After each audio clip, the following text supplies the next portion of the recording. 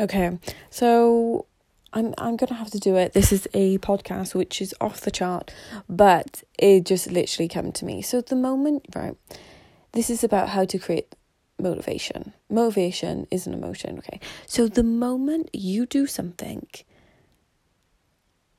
that the other 99% of the world isn't doing, or even that you wouldn't be doing, even though if you...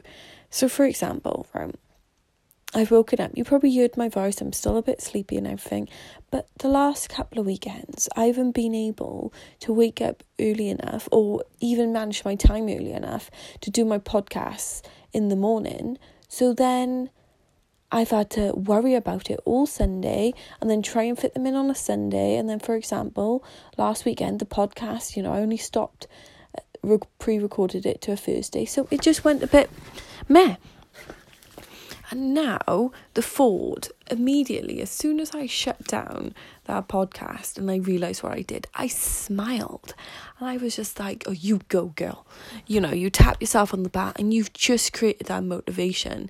So, honestly, you may not feel like it, but sometimes you just got to think, right, I need to just do it now, because it's not worth thinking all day, oh, I gotta do that.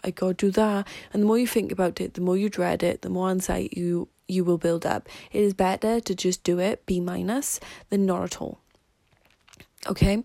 And I think this is the one thing I'm really lucky about. Well, not lucky, I've created this, but because I'm extremely authentic on my social media every day, I have given myself full authenticity to just be myself. So some days you may hear me coming up, but I'm going to be there, rah, rah, rah, like, let's go.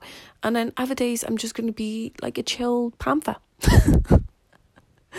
I don't know if a panther's are chilled, but honestly, that's how you create it. You may not even know you're going to do it, but let me tell you, as soon as you do something that you necessarily don't want to do, it'll come. Have a lovely day.